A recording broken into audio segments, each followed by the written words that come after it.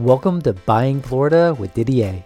Whether you're looking to move, invest, start a business, or expand, Didier will share with you everything you need to know.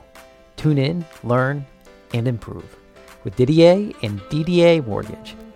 Now here's your host, Didier.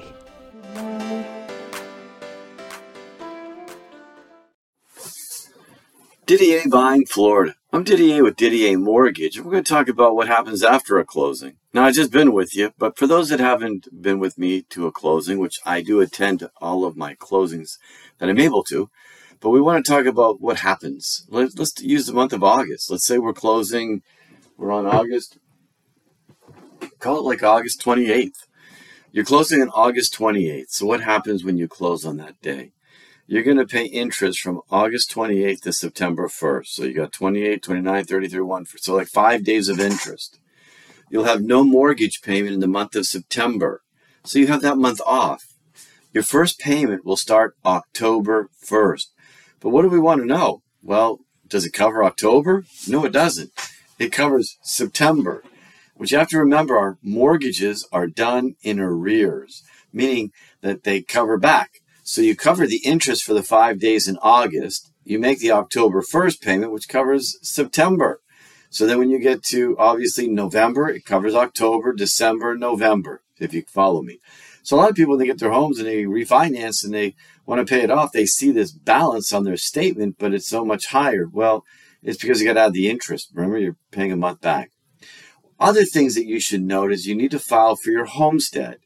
And it's very important, like they'll be at the closing saying, oh yeah, you got till whatever, February, March of next year. No, you'll forget. It'll be forgotten. I'll be refinancing you next year and I'll be looking at this huge tax bill and I'm going to be like, what is going on? Oh, we forgot our homestead. So please, what you can do is when you go to a closing, everything's done electronically. So within a week, it's all done. So if you want to get your driver's license online, get your homestead online, or for those that want to go in person, set up your appointment for your driver's license, and then you can go right next door to get the homestead done.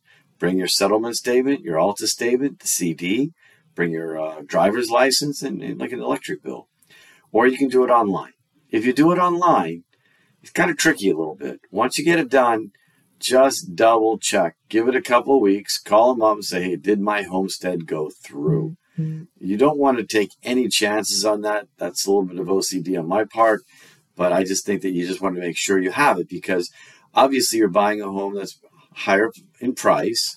Taxes are going to adjust next year. You kind of want to be prepared, right? So you want to make sure that you don't get double whammy by not having a homestead. And then a lot of people, when I'm at the closings, they have no idea, but they just sold their home. They're buying a new home. And I go to them, how about your portability? And they look at me like, what? Portability. You transfer the tax base of your old home to the new home. So that way you won't get hammered as hard on those taxes based upon your new purchase price. So you want to be prepared for that, right? So you definitely want to do the portability. That's a big word, portability. You want to take that forward and make sure that you apply portability. And for those that are listening to the video that maybe closed and forgot to do all this is a great time. Get it done. Portability, homestead. Make sure you get it taken care of so that you don't get knocked next year. So that's that one. And what else do I have that I can be of helpful to you? You get your mortgage statements every month. I don't recommend doing the bi-weekly program because they charge your account to take out the payment every 2 weeks. I wouldn't do it. You go pay online, it says additional principal. All it is 1/12 of the payment, not of the principal, interest, tax, insurance, but of the principal and interest. Do a little extra payment on there every month, and that will help whack off your mortgage as well. So those are the things to keep online. And then when we close, I give you an account where you can get online. But, like everyone wants to go ahead and get their payments online right after closing. Well, they're not set up yet. You went from a closing department of the lender, and now you got to go to the servicing. Remember, the mortgages are all bought by the government, and so the servicer is probably who we did your loan with. So when we're doing it, they have to get it set up in their servicing department.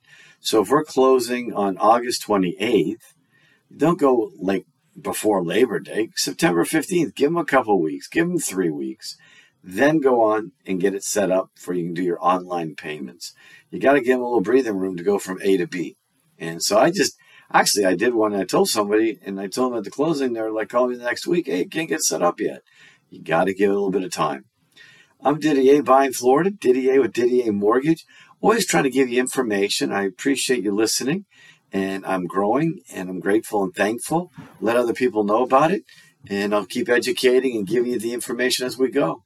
Have a wonderful week. We hope you enjoyed this episode of Buying Florida with your host, Didier. For more information and to apply for a loan, please visit ddamortgage.com. That's ddamortgage.com. Or click on the link in the show notes. If you enjoyed this episode, please be sure to like, share, and subscribe. Have a great day.